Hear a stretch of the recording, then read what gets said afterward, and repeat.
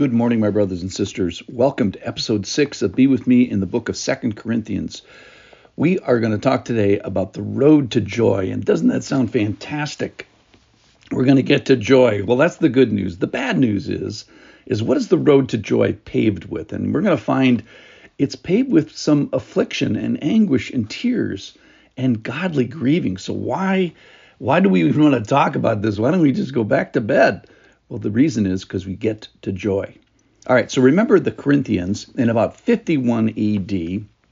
Paul is on the second missionary journey, and he goes to Corinth. He goes all the way to Corinth. It's a very far distance from where he lives.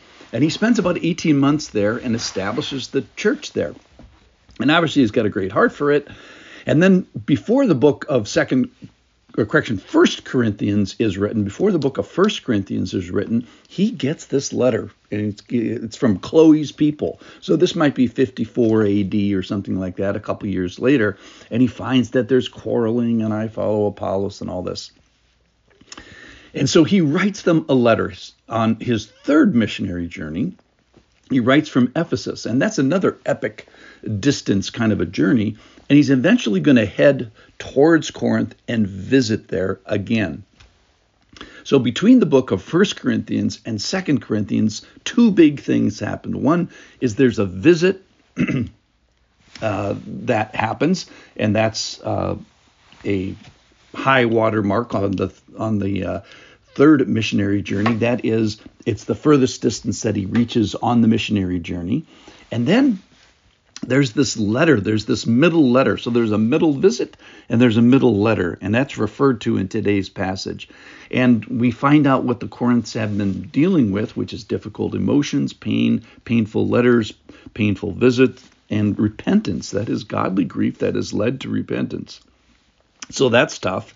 And then on Paul's side, we find that he's been suffering painful. So we find out we get a peek into what it's like to be a pastor, and that those who should have made him rejoice are making his work painful, that he's had some affliction, anguish of heart, tears. What kind of tears? Abundant tears. So he's had some pain from the Corinthians. And all along, he says, I'm working with you to get to joy. So today's thought is, how do you get, what's on the road to joy? So listen in here.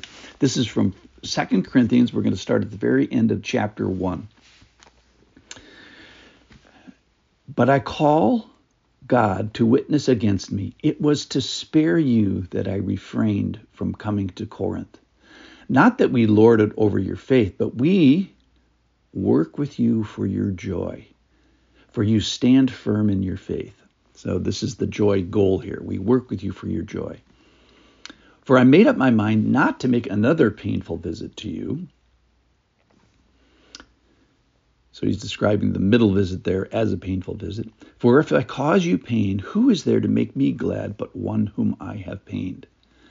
And I wrote as I did. So he's referring to this middle letter that we don't have. And I wrote as I did, so that when I came, I might not suffer pain from those who should have made me rejoice. For I felt sure of all you that my joy would be the joy of you all.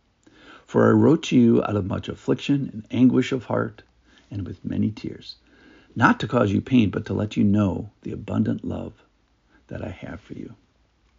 And maybe just let me do one more passage. This is from chapter 7, verse 8.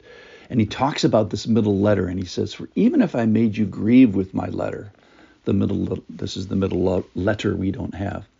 I do not regret it, though I did regret it, for I see that the letter grieved you, though only for a while. As it is, I rejoice, not because you were grieved, but because you were grieved into repenting, for you felt a godly grief, so that you suffered no loss through us. For godly grief produces a repentance that leads to salvation without regret. So that's what happened with the middle letter.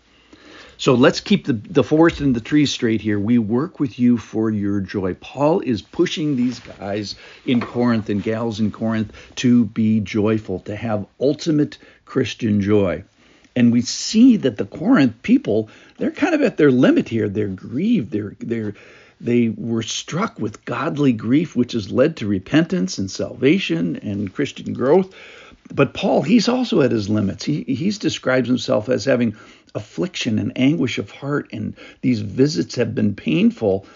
He's had to send a grievous letter, and he suffered pain and he suffered tears. So how do you get to joy?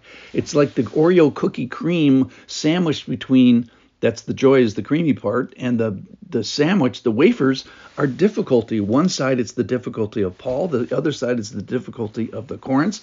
It's no picnic being a pastor and elder. Paul is anguished of heart with many tears, causing pain, and they're on the verge of godly grief, and that's no picnic to get to either. And Paul knows that even he would like to be comforted by the fellowship of his people, but those people are in pain. And what do painful people do?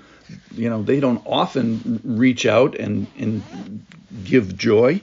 Then we see Paul anguished a little bit about decision making. Should I go through the Aegean Sea area in a clockwise fashion and then a counterclockwise fashion? And then he decides, nope, I'm not even going to come. Why? Well, the sharp end of conviction by the Holy Spirit is often done by people. That is pastors and elders and leaders. That's one office in the church that helps people get to godly grief. So final questions today. Have you ever come to godly grief? Maybe over your words or over your attitudes or over your behaviors. And if not, get thee to a church. And why would you want to do that? Why would I want to submit to leadership and also submit to fellowship? And why would I want to feel the pointy end of conviction? Why would I want to stop there? Why do I want to go through that? Well, so you could get to joy. So today, what is the road to joy paved with? In the Christian life, sorry to say, it's paved often with grief and tears and affliction of heart, both for the pastors, both for the people that are doing it, and the people that are receiving that conviction. So why would I want to do it? Because you get to joy. May you have joy today, and may you have all the ingredients necessary to get there. Thank you for listening.